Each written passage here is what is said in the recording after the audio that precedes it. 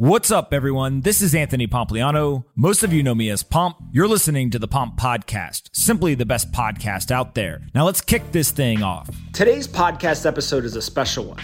Last night, I held an event called Orange Pill Your Family. People from all over the world, they got their brothers and sisters, their mom and dad, their grandparents, and their family friends. And they gathered around while I held a free webinar that really just walked through what are the problems in the legacy financial system? What is Bitcoin? How does it work? What is the monetary policy? And why should they start to learn more? The goal of the program was basically to just get your family and friends more educated about the legacy system while also making them interested in Bitcoin. We also covered a bunch of different things like the misconceptions of Bitcoin and many other things that people have read in the mainstream media. I hope that you find this one informative and also enjoy it as well. Before we get into this episode, though, I want to quickly talk about our sponsors. First up is BlockFi. BlockFi provides financial products for crypto investors. Those products include a high-yield interest account, a US dollar loan product against your crypto collateral, and a no-fee cryptocurrency trading product. BlockFi also just released a brand new Bitcoin Rewards credit card. It's a normal credit card that when you swipe it, you get Bitcoin back rather than cash back or airline miles. I'm an investor in the business and I'm a very happy user. The BlockFi Bitcoin Rewards credit card is absolutely amazing. To start earning today, go visit blockfi.com/pomp. Again, blockfi.com/pomp. I've got the credit card. I love it. I think you will too. blockfi.com/pomp. Next up is Choice. It's time to stop paying capital gains taxes on your Bitcoin, and Choice is here to help. Choice is rebuilding the way Bitcoiners approach retirement by making it possible to invest in Bitcoin and 19 other digital assets inside your IRA. Right now, every time you make a trade, you have to pay capital gains taxes that can be as high as 37%. Choice enables you to trade real Bitcoin, other cryptos, and stocks without having to pay a dime in capital gains. The best part? They just released an iOS app, so you can open an account in less than 10 minutes and take control of your future from the palm of your hand. Join me and the 20,000 other Bitcoiners who have started their tax-efficient stack and open your Choice account today. Search Stack Sats in the App Store or visit choiceapp.io/pomp. Again, search Stack Sats in the App Store or visit choiceapp.io/pomp. And one more thing, if you want to hold your private keys, Choice lets you do that too.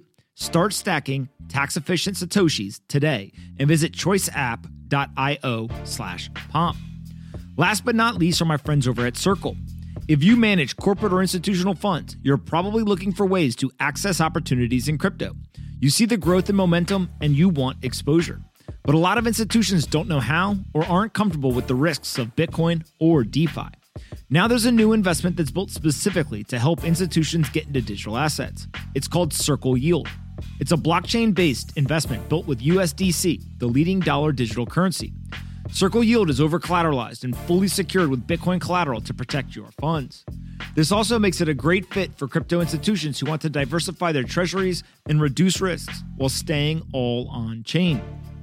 You get your choice of terms from 1 to 12 months and a fixed rate that's higher than what you'll get at a bank or in many fixed income markets. Visit circle.com/pomp to book a meeting with one of their experts. Again, circle.com/pomp and book a meeting with one of their experts. Big fan of Circle, and I think you will be as well. All right, let's get in this episode. I hope you guys enjoyed this one. Anthony Pompliano runs Pomp Investments. All views of him and the guests on his podcast are solely their opinions and do not reflect the opinions of Pomp Investments. You should not treat any opinion expressed by Pomp or his guests as a specific inducement to make a particular investment or follow a particular strategy, but only as an expression of his personal opinion. This podcast is for informational purposes only. Okay, the topic today is Orange Pill Your Family. What does that mean? It is your family. Hopefully you got your siblings, your mom, your dad, your uncle, your cousin, your grandparents, your loved ones, your family, your friends. And we are going to talk today both about the legacy financial system, but also about Bitcoin. And so let's start first with who the hell am I? Well, I do a couple of different things. One, I spent the last couple of years investing quite a bit of money in the Bitcoin and cryptocurrency industry, everything from Bitcoin itself to BlockFi, Coinbase, eToro, Figure, and about 100 other companies. I've got a podcast. I write a daily letter to over 200,000 investors now. And I previously ran product and growth teams at Facebook and Snapchat. And so when we think of why this conversation is so important, I always start with what is the problem? The problem to me is the most important place to start, because if you don't understand what the problem is, then the solution may not make sense. And so when we think of a problem, really what we're talking about is the state of today's financial markets. Now, Pomp, what the hell does that mean? Well, first, let's start with the Federal Reserve and central banking in general. So for those of you that don't know, a central bank is merely the national bank, right? It is given the privilege to control the production and distribution of money and credit for a nation. You can think of this as the United States needs a bank. That bank is in charge of manipulating, controlling, and also producing money. And the reason why that is important is because it's only about 100 years old. The Federal Reserve is the central bank in the United States, but it was only established in 1913 with the passage of the Federal Reserve Act. So we are talking about an organization that is just over 100 years old that is in charge of the production and distribution of money and credit in the U.S. Now, that national bank, that central bank, has a specific goal. They are to provide the country with a safe, flexible, and stable monetary and financial system. That's it. Safe, flexible, and stable monetary and financial system. And so since inception, they've presided over 16 economic recessions. And also their balance sheet has grown by almost 100% since March of 2020. And the purchasing power of the US dollar since 1913 has fallen 96%, which we'll get to in a second. But it's important to remember that the central bank, the Federal Reserve of the United States, has seen a lot of things. It has seen both good times and bad times as that central bank of the US. And so ultimately, when you hear about the central bank and decisions or meetings, et cetera, there's something known as the Federal Open Market Committee. This is the FOMC, and that is comprised of 12 individuals. That is right. There's only 12 people that make up this branch of the Federal Reserve System, and they are responsible for the formulation of monetary policy. These 12 people, although they have lots of people on staff, they listen to a lot of data points and economists and all sorts of forecasts. There are 12 people in the US that are responsible to come up with monetary policy. Now, that monetary policy ends up affecting over 100 million people, over 200 million, over 300 million people. 330 million Americans. That doesn't even include the people who are non-Americans who also end up either holding, using, transacting, or trying to store value in dollars. So these 12 individuals have a very, very big responsibility. They make up that FOMC, which is ultimately part of this central bank system, given the control of the production and distribution of money and credit for the US. Now, what they have been doing is no secret. So we have here on the left side a quote from Satoshi Nakamoto. The root problem with conventional currency is all the trust that's required to make it work. We have to trust that the central banks are doing what they're supposed to do. The central bank must be trusted not to debase the currency, but the history of fiat currencies is full of breaches of that trust. Now, what exactly does that mean? Well, if I have a dollar, and let's say I had that dollar 50 years ago, that dollar may be able to buy me 5 Coca-Colas. Today, $1 doesn't buy me 5 Coca-Colas. It doesn't even buy me 1 Coca-Cola. It's not that the Coca-Cola itself became more valuable. It's that the dollar itself has become less valuable. If something like the dollar becomes less and less valuable, then you need more of them to buy the same assets. It's why you've probably heard your parents or your grandparents or your friends or family say real estate always goes up. Well, it's not so much that the real estate itself is becoming more valuable, it's that the dollar is guaranteed to lose value over time. They're going to debase it, devalue the currency. And so what we see here is we've got a chart. This is not specific to the Federal Reserve. This happens with all central banks. This is their total assets measured in trillions of dollars. You can see whether it's the Federal Reserve, the ECB, the BOJ, or the PBOC, they all continue to increase their total assets. They continue to debase their currencies. And that ultimately means that if you are sitting with dollars or a fiat currency in your bank account, you end up having less and less purchasing power. Your wealth is being devalued away as you sit there and simply hold it. And so this brings up the idea of the gold standard versus the fiat standard. Now, the gold standard is really important to understand because the gold standard is what we used to have. Before 1971, the entire monetary system was backed by gold. What does that mean? Well, if you go all the way back 5,000 years, gold has served as money. But ultimately, gold really, really sucked to be able to use in transactions. It's heavy to carry around. It's really hard if I put it down on a table and you need to actually measure how much is there. If I want to break off a piece of it to give to Kenny or Colton, that's really difficult as well. So from a transaction standpoint, gold's horrible, but it was a great store of value. And so ultimately, in an attempt to make gold more usable, provide more utility for it, we created paper claims on gold. Now, those paper claims allowed somebody to say, I'm not going to carry around my gold bars or my gold coins anymore. Too heavy, too hard to use. I'm instead going to leave them at a bank or in a vault somewhere. And I'm going to carry around these pieces of paper. And these pieces of paper would allow me to go and actually use them for transactions. So I can go to a general store or I can go buy a horse back in the day, et cetera. And I can say, hey, here's a piece of paper that is a claim on my gold that's sitting at a bank or in a vault. If you would like, you can simply hold on to the claim and use it for a transaction yourself, or you can actually show up to the bank and turn in this claim and they'll give you the gold. So now gold was able to hold value, be a store of value, but we had paper claims to the gold. And so the entire idea was that countries agreed to convert paper money into a fixed amount of gold. On top of that, the United States used this gold standard up until 1971.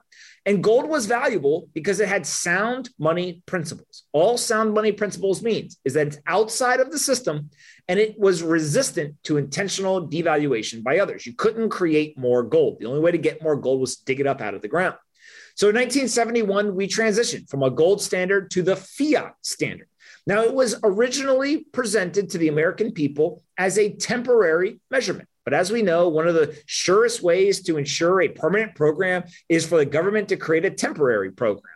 And so the fiat standard said, well, why don't we keep using those paper claims, but rather than have the ability to actually turn them in for gold, what if we just use the paper instead? We don't actually need to back it by gold anymore. And so fiat money, which the dollar is, along with things like the euro, et cetera, is simply government issued currency, not backed by a physical commodity. And it's just issued and controlled by the government. So the central bank is able to issue it. They're able to control the production and the distribution of the money. But that money is not backed by anything. It is just simply paper or an electronic format. And so this gives central banks greater control over the economy because now they can control how much money is printed. They don't need to go dig up more gold in order to create more dollars. They can simply create it by either pushing a button on a printing press, or now in the electronic world, they can just edit their bank account. Just like you cannot go to your Bank of America or JP Morgan or Chase, et cetera, and say, hey, rather than have it $1,000, I want to have $10,000 in my bank. Let me just edit the number. You can't do that, but they can do that. They can simply edit the number in their bank account. And so ultimately, what we have seen is that every fiat currency that has existed in history has eventually failed. There's over 500 examples of this, that they are helpful in the short term. They allow people, like last year, March 2020, when there are economic crises, that we can respond to them by increasing the monetary supply, injecting capital into the economy. So there are positive effects to this. But the long-term trend is that every fiat currency in existence has eventually failed. And so if you go back and you look, this $20 bill was redeemable in gold. This is before we ended the gold standard. What you can see here in the top is that on the actual dollar bill itself, it said redeemable in gold on demand at the United States Treasury, or in gold or lawful money at any Federal Reserve Bank. This was the ultimate manifestation of those paper claims on gold. Dollars were backed by gold. If you now look after the gold standard has been removed, it says this note is legal tender for all debts, public and private. There's no reference whatsoever to actually being able to redeem these dollars for gold or for any other commodity. So the top is the gold standard. The bottom is a fiat currency. And so what exactly happened since 1971? Well, if you look on the left here, what we have is a period of time called the Great Prosperity. And the entire idea can be summed up with one sentence: pay rose with productivity. What exactly does that mean? Well, it means that what you can see on this chart is that as productivity of workers and corporations, et cetera, went up, so did the pay that they received for that. And so wages and overall compensation what continued to increase, and they tracked almost perfectly to the increases in production. But after 1971, once we went ahead and we unpegged the dollar from gold, we went on to the fiat standard, what we can see is that productivity, that top line, continued upwards. It actually accelerated in terms of how quickly it was growing. But what we see is the average hourly compensation and the average hourly wage, the pay that actual workers received, went sideways. And so we no longer saw pay rising with productivity. What that means is in purchasing power terms, people started to get paid less and less and less. This is the feeling of I can't get ahead. I'm stuck in a rat race. And so what we have on the right side is the purchasing power of the US dollar. What you can see is on the far left there, you can go all the way to 1913. The Federal Reserve Act creates a central bank with the ability to manage the country's money supply. And what we have seen is we have seen increases and decreases in purchasing power. But the long-term trend is that we continue to see a massive devaluation of the purchasing power of US dollars. Along the bottom, you can see here, what does $1 buy? In 1913, $1 would buy 30 Hershey's chocolate bars, the equivalent of $26.14 today. In 1929, it was 10 rolls of toilet paper. By 1933, it was 10 bottles of beer for $1. By 1953, it was 10 bags of pretzels. By 1971, you could buy 17 oranges. By 1997, you could buy 4 grapefruits, 2008, 2 lemons, and today up to $1 worth of one small McDonald's coffee for $1. And so what we have seen is that the purchasing power of the dollar continues to get less and less valuable. It's not that the Hershey's chocolate bars became more valuable. It's that the dollar lost purchasing power. And so ultimately, this is why the belief that savers end up losing in today's economy is so true. If you simply spend less than you make, take your dollars and put them in your bank account, and you just let them sit there, there is a big chance that you're going to just watch your purchasing power actually be degraded. That means that you're going to have less and less money from a purchasing power standpoint. If you have $100, and let's say that $100 could buy a single family home today, if you wait 20 years, that $100 is not going to be able to buy that same single family home. It's not because the house became more valuable. It's because the dollars became less valuable. And that is the erosion of purchasing power. Many of your grandparents and parents and friends have told you all you have to do to get to financial security is simply save. Well, that was true before 1971.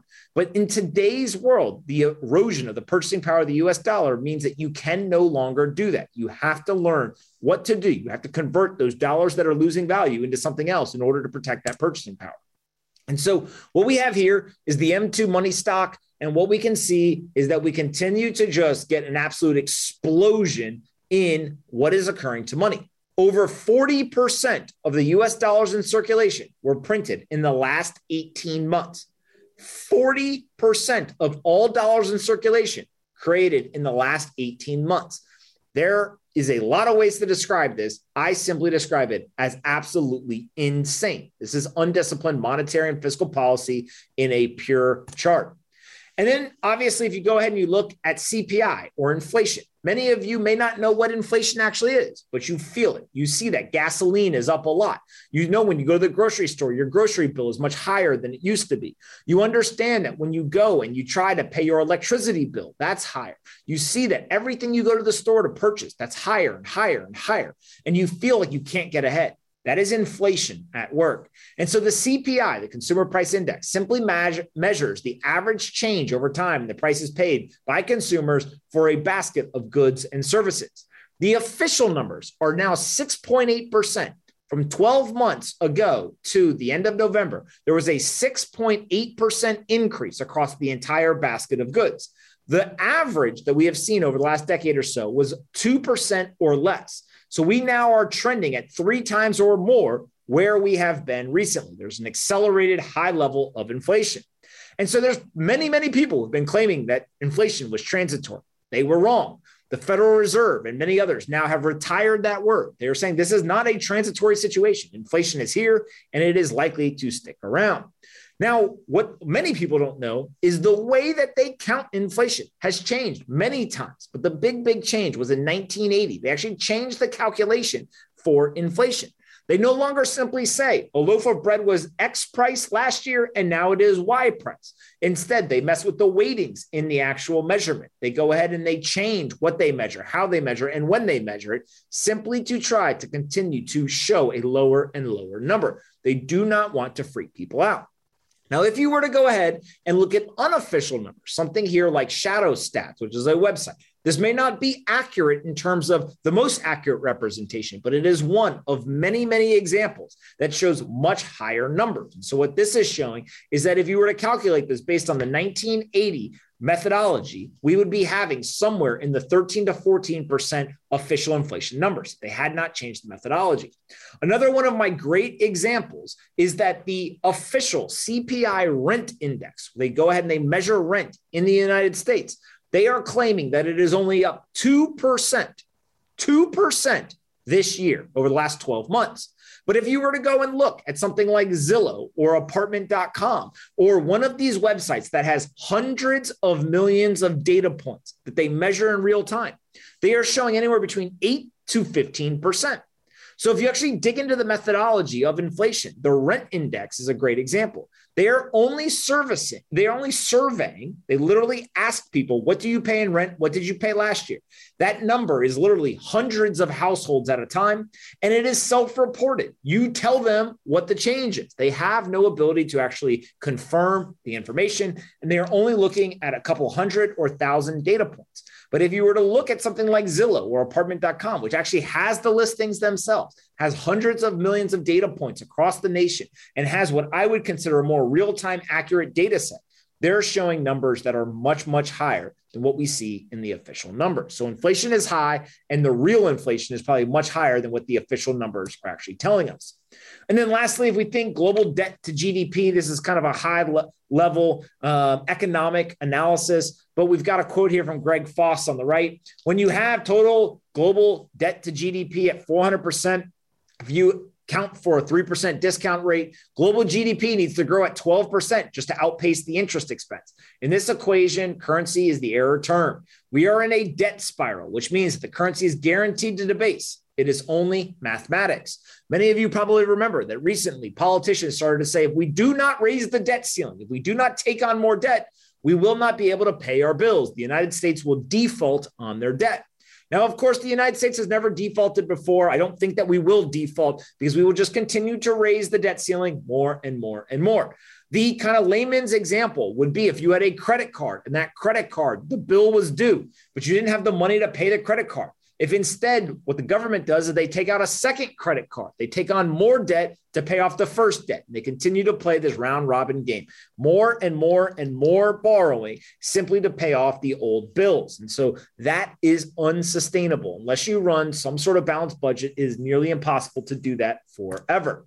And so ultimately, this brings us to Bitcoin. If you remember, the entire idea of a central bank currency, of a fiat currency, is that we have to trust that the central bank and politicians are not going to debase it.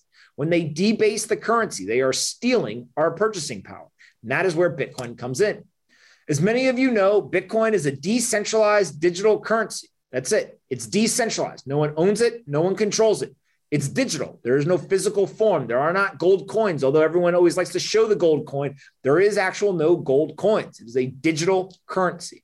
And obviously, currency means that it serves both as a store of value, as a medium of exchange, and as a unit of account. And so what we have here is Saifedean Ammous, who is the author of both the Bitcoin standard and the fiat standard. Said Bitcoin represents the first truly digital solution to the problem of money. And in it, we find a potential solution to the problems of salability, soundness, and sovereignty. So if we go ahead and we look, what the hell is making Bitcoin so attractive to people? Well, the first is that it is globally accessible. Anyone, anywhere in the world with an internet connection, does not matter who you are, what language you speak, where you were born, who your parents are, what your education level is, what your wealth status is, what you do for a living, who you know, or where you live. Anyone with an internet connection can simply go ahead and they can buy, sell, or store it, and they don't need to ask permission from anyone.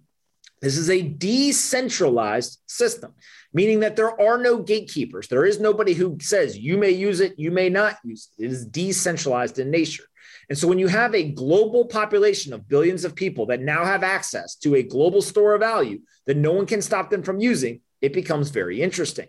Obviously, in many countries around the world, people would like dollars, especially in countries where their currency is failing. If you look at somewhere like Venezuela or Zimbabwe, or in places like Turkey, etc., we know that those people would love to have dollars. They believe in the full faith and credit of the US government. They want dollars. The problem is that it's very hard to get dollars. The accessibility of dollars is low in those countries. They may actually have their dollars confiscated if they sit in a bank account. It's expensive and also dangerous to acquire dollars on the black market. So ultimately, if people have trouble getting dollars, then this global accessibility of a digital currency becomes very interesting to them. The second feature that people find interesting is this idea of programmatic monetary policy. Now, the whole idea of monetary policy in the United States is that those 12 people, FOMC, they come together and they obviously make decisions around monetary policy. They're able to actually affect interest rates, etc. But what we know is that those people, they're human. They can make mistakes. And they make variable decisions. Variable meaning that sometimes they actually do things that make the currency more valuable or less. They strengthen it or they weaken it. And they are trying to respond to economic situations. But ultimately, if people want to trust the central bank, we need it to do two things. The best central bank is something that is predictable and independent. Independent meaning that it is not subject to any sort of influence or manipulation from outside sources. Politicians cannot influence the decision-making, and neither can anyone else. Well, there's nothing more independent as a central bank than a decentralized system, one where there is nobody, no human or organization in charge.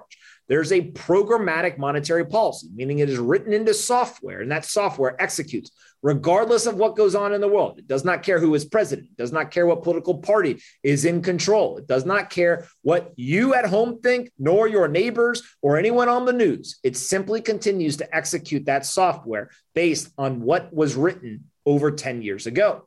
The second thing is that it is actually predictable. Obviously, if I asked you right now, what are the monetary policy decisions that are going to be made over the next year? You don't know. Many people literally watch from around the world. They watch these press conferences with the central bankers and they try to see what color is his tie?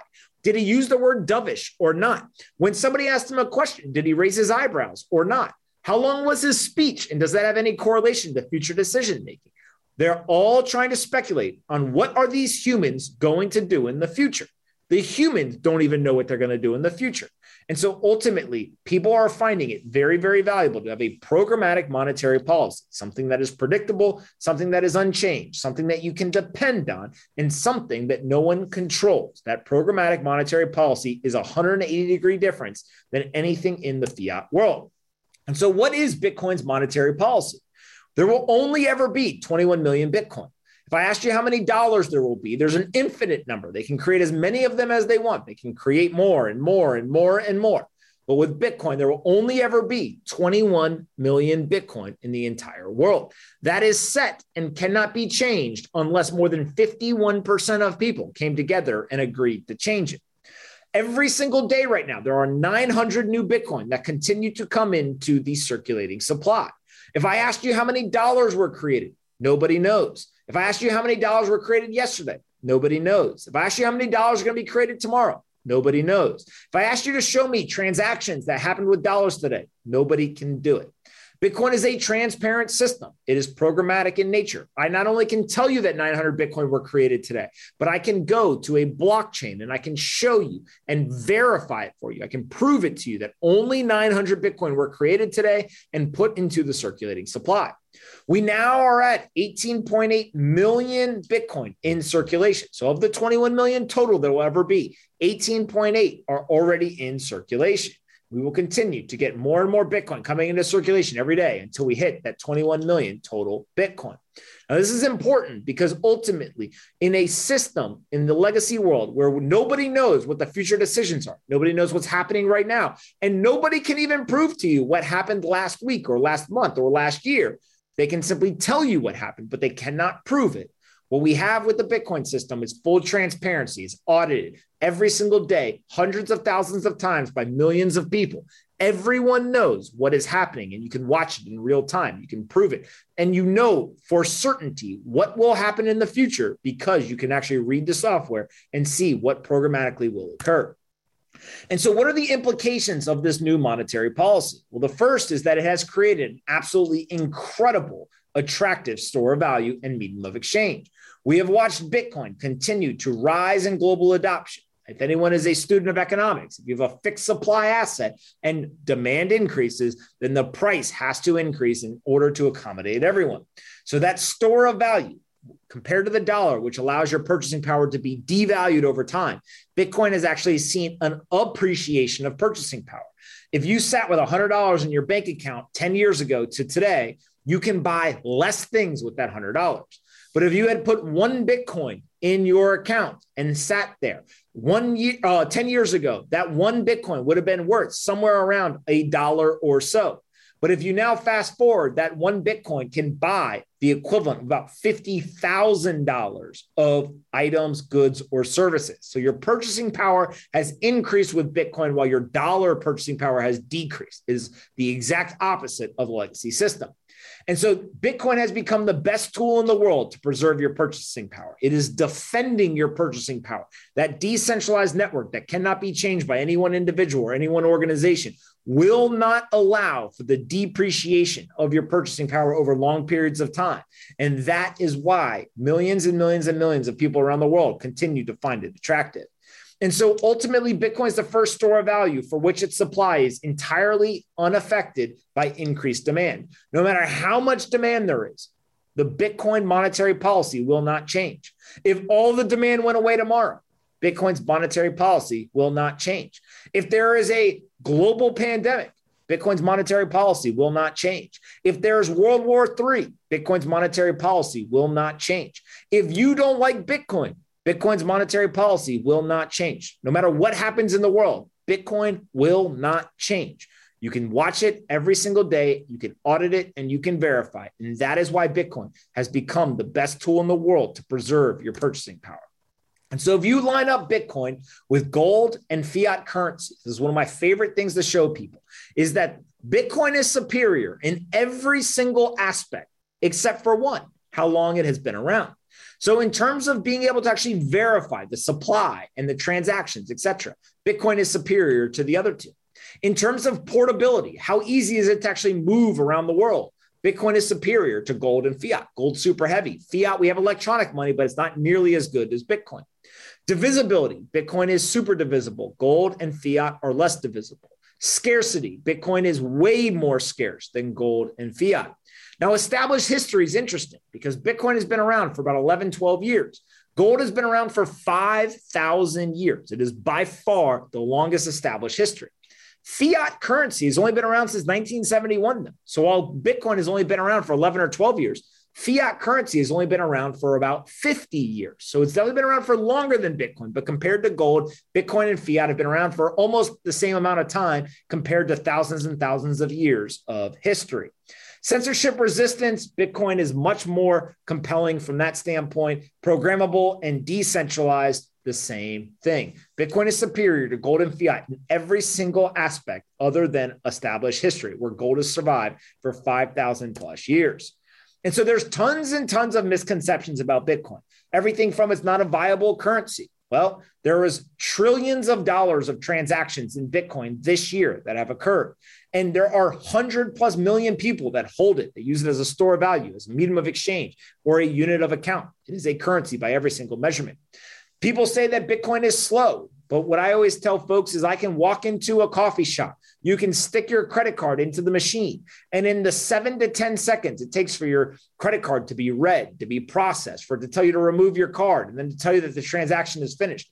I can send Bitcoin faster than you can actually do your credit card transaction by sticking your credit card in. But of course, when you stick that credit card in, you're not actually paying using dollars. You're paying using an IOU. You still have to pay off the credit card later. With Bitcoin, when I make the transaction, there's cash finality. The merchant gets the money right then and there. I can't go home and cancel. I can't go and actually say, you know what, someone stole my credit card and I didn't actually pay for that item. There is no kind of chargeback or anything else. It is done when it is done. People say that Bitcoin is volatile. Well, like I said, 40% of US dollars have been created in the last 18 months. Nobody thinks of the dollar as volatile, but the dollar has been debased at a historic pace over the last 18 months. The reason is because goods and services are priced in dollars around you. You don't think of the dollar having an exchange price because you say, I have $100, and when I go to the store, the bread is priced as $5. So what I ultimately have to do is I have to guess my purchasing power increasing or decreasing. I don't think of the dollars having a price. $1 equals $1. Well, Bitcoin is the exact same thing. If I go and I buy something from Kenny or Colton and I have 5 Bitcoin and they say, well, if you want me to do that service, then you have to pay me 1 Bitcoin. Then ultimately there is no volatility. 1 Bitcoin equals 1 Bitcoin. And that is where the world is going, is that people are beginning on the internet, specifically this idea of an internet currency. They're beginning to price things in Bitcoin so that you can actually pay in Bitcoin and not worry about the volatility. People say it's a bubble. Well, if it was a bubble, then it would burst. But ultimately, Bitcoin has been the best performing asset over the last decade. And so this would be the craziest, longest bubble that's ever existed. Obviously, I don't think that that is where most people think that we are headed. People will say that Bitcoin's easy to hack. If you think of the US dollar system, no one has ever hacked into the Federal Reserve or the Treasury, but there's been lots of hacks at banks. People have robbed banks. They've hacked into ATMs. They've even went and robbed armored trucks, or they've hit people over the head and stolen $20 out of their pocket or out of their wallet. The further you get away from the creation of the money, the less secure it becomes. No one's ever hacked into the Federal Reserve. No one's ever hacked into the Treasury, but they have absolutely gone. They've stolen it from individuals. They've broken into banks. They've broken into ATMs or armored trucks. Same thing is true in Bitcoin. No one has ever hacked the Bitcoin blockchain where the Bitcoin is actually created. There's been plenty of hacks of exchanges. People have had their wallets stolen. There's been all sorts of other types of nefarious activity, but Bitcoin itself has never been hacked. Just like there's never been a hack of the Federal Reserve or the Treasury. It is in other venues where people choose to store their Bitcoin that can be hacked, but that is no different than the US dollar system. There's an argument that Bitcoin is bad for the environment. But what many people don't know is that majority of the energy consumption of Bitcoin is actually done with renewable energy. What we know is that the United States has been the absolute biggest beneficiary of the mining industry over the last 12 months or so. And what we see is in places like Texas, where Bitcoin mining now is about 10% of the total network, there are things like gas flare capture. What does that mean? One of the worst things for the environment is that when they actually go and they drill for oil, there's a gas that comes out of the earth. And rather than know what to do with it, in many cases, they simply burn it into the actual environment. And so what Bitcoiners have figured out is they go right to the wellhead. They actually capture the gas flare and they take that and they turn it into power on site and they mine Bitcoin right there. So not only is Bitcoin mining driving R&D of renewables and clean energy, but it's also helping to re-divert bad things that occur to the environment. And so Bitcoin is not bad for the environment. I would make a strong argument that Bitcoin is actually very good for the environment. And from a quantifiable standpoint, you can see that the impact it's having is very positive. Bitcoin is not backed by anything is another misconception, right? If you think of the dollar is not backed by anything either. The best argument people have is it's backed by the US government, the US military, which is true to some degree. But Bitcoin is actually backed by a commodity. The most valuable commodity in the world today is not oil. It is not gold, but it is computing power. If you think about computing power as a commodity, Bitcoin is backed by that computing power. The Bitcoin network is the strongest computer network in the world. It is the most defensible computer network in the world. So Bitcoin is backed by something. It's backed by computing power, which is the most valuable commodity in the entire world. That is why it's called a digital currency. Bitcoin is mostly used by criminals. Another misconception. Less than 0.5% of all transactions on the Bitcoin network are used for nefarious purposes. The former director of the CIA came out with a report, 0.4% or less is nefarious or criminal activity. There are reports out from places like the UK Drug Administration that say, well, the US dollar and fiat currencies, over $2 trillion are laundered every single year, just with money laundering. There's bank after bank after bank, whether it's Mexican drug cartels, whether it's some sort of terrorist financing, et cetera. All that money laundering continues to happen in US dollars. The choice currency of money launderers, drug dealers, and criminals around the world is US dollars. It is not Bitcoin. You can easily put dollars in a duffel bag and bring them somewhere, and it is completely untraceable. But with Bitcoin, every transaction happens on a public ledger. Everyone in the world can see that one Bitcoin address sent a Bitcoin to another Bitcoin address, and it stays there forever. It can never be changed. It can never be hidden. And so no matter how long Bitcoin lasts, people will always go back and see that transaction.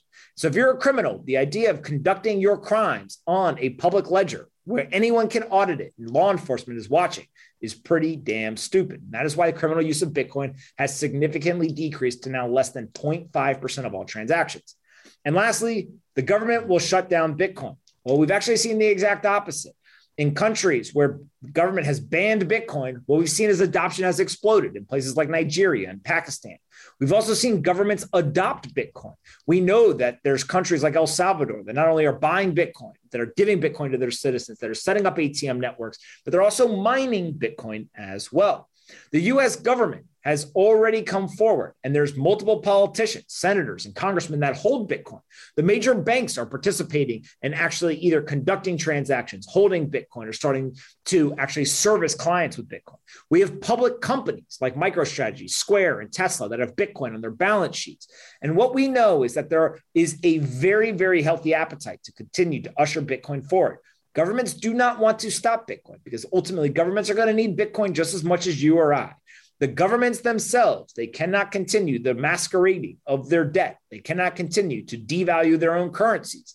Ultimately, the governments need Bitcoin, and so do organizations, and so do individuals. They are not going to shut this stuff down. But over time, we are going to watch, as we've already started to see, governments capitulate and start to adopt Bitcoin just as much as the individuals. And so where ultimately is Bitcoin today? It has grown from this crazy experiment into a globally accepted digital currency with over $1 trillion in total value and over 100 million users. You can see here that while that is incredible progress, what we see is that it is still smaller than a single company like Amazon. The entire crypto industry is only $2.5 trillion. Gold's 11 trillion. The US dollar M1 is 18.7 trillion. Treasury bonds are 19 trillion. And the US stock market's $49 trillion. So ultimately, Bitcoin, while it has gone from zero to $1 trillion in about 12 years, it is minuscule in the entire global financial system. And when you go ahead and you look, the 10-year compound annual growth rate of Bitcoin has been absolutely insane. The 10-year compound annual growth rate of Bitcoin is 173%. That is nuts. Amazon coming in second with 34%. So Bitcoin has been by far the single best investment that you could have made over the last 10 years. 173% compound annual growth rate is very, very, very impressive. And so ultimately, if we go ahead and we look at adoption itself, what the hell is going on with Bitcoin adoption? This chart comes from the global macro investor, Raoul Pal, fantastically put together. In the orange, we have the total crypto users measured in millions. In white, we have the total global internet users measured in millions between 1992 and 2006. We have been growing about an 80% average annual growth since 2016 until today. We are somewhere in the 1997-1998 equivalent of Bitcoin adoption compared to that total global internet users. But the more important thing is not only that we are growing and have already gotten to 1997 or 1998, but that we are growing at a faster pace than what the internet did. Now, it makes sense. The Bitcoin adoption is benefiting from so many people having the internet, so many people having mobile phones, etc. You would expect it to grow faster because it's growing on the back of the internet. And ultimately, what we will get is at some point, we will get a tapering off. You can't grow up and to the right forever.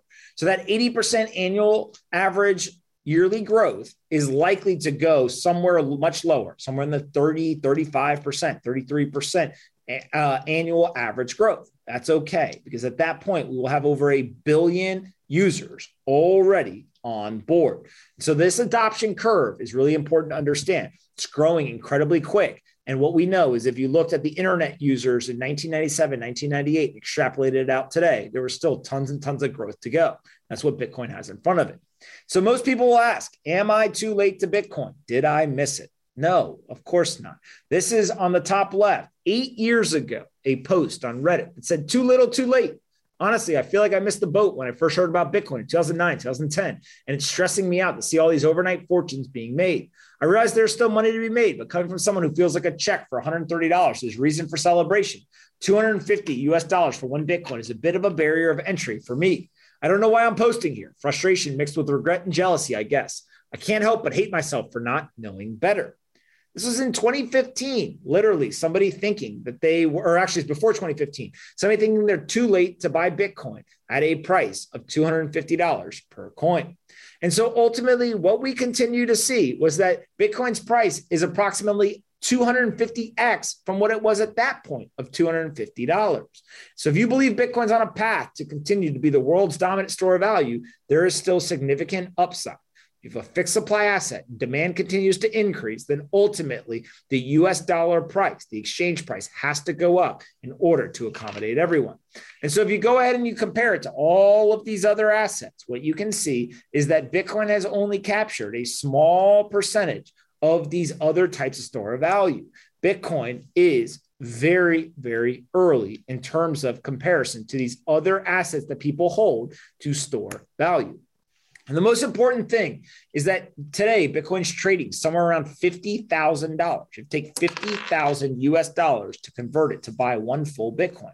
But you don't have to just buy one full Bitcoin. You can buy a fraction of a Bitcoin.